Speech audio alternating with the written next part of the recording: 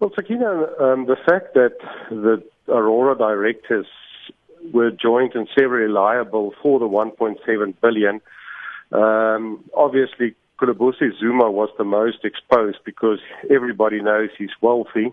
And in the end, he came forward, to reach a settlement with us because he cannot afford to be sequestrated because he will lose way too much.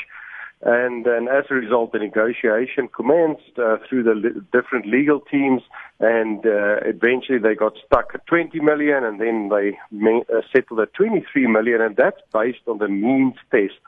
Khulubuse Zuma, under oath, had to confirm that's the maximum he can afford, and the agreement then makes provision that if in future it is established that he could actually afford more, that it will be raised what he owes, and he can even be then liable to pay the 1.7 billion. That will mean that he will be sequestrated.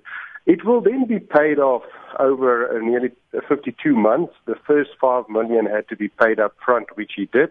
Then it's 500,000 rand installments to pay off the next 16 million rands, and then the last 2 million he needs to pay off in 100,000 rand installments. So it will take many years, but at least that's the first time that there is money flowing into the empty insolvent bank account.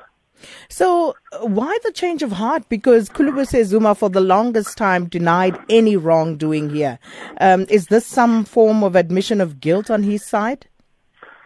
No, not at all. I actually believe that he was used for his surname in this whole transaction. But the mere fact that he was a statutory director exposed him tremendously.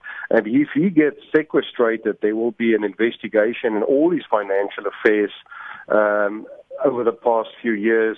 He will obviously lose everything, and he had no choice than to step up and to make a deal that at least he can walk away scot-free from here on. But also remember, he was the only individual out of all the people involved that the courts and the insolvency inquiry could not find any form of corruption on his side. His biggest sin is that he was a chairperson who should have stepped in when the first signs of corruption were reported, and he did not do that. And that is why eventually, to save him from sequestration, he had to make a deal. And Zondwa Mandela, what is the case regarding him? There's a separate process now taking place for all of those individuals who did not enter into any form of agreement. Zondwa Mandela is one of them. He and Tulani Ngubane, the two other directors, will soon be sequestrated because they already pleaded poverty. So it's just a question of time. And then the Bana family, Solly Faisal, Zubaydah, Bana and Yassine Teba. Yassine Teba is also part of the Nelson Mandela Foundation. They were also sequestrated yesterday because they reneged on a settlement agreement that for 9 million that was reached with them, but from day one they did not comply with the agreement. So out of all these sequestrations, their assets will be attached, it will be sold, and hopefully a little bit more money will flow into the bank account that can be distributed amongst the workers. Speaking of which, what does this mean for the workers? Because if you look at the settlement, how will that be administered amongst the Aurora workers, also taking into account that there are creditors who will also lay a claim? Luckily, Sakina, the workers are preferred creditors, so they're first in line.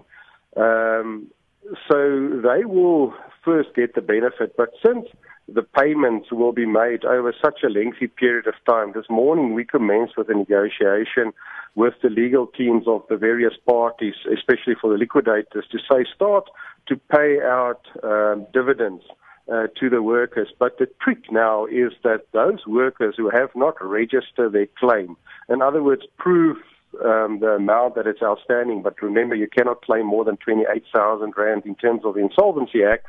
But the workers, we want to start with a campaign now, awareness campaign, to make sure that all the affected workers register their claims.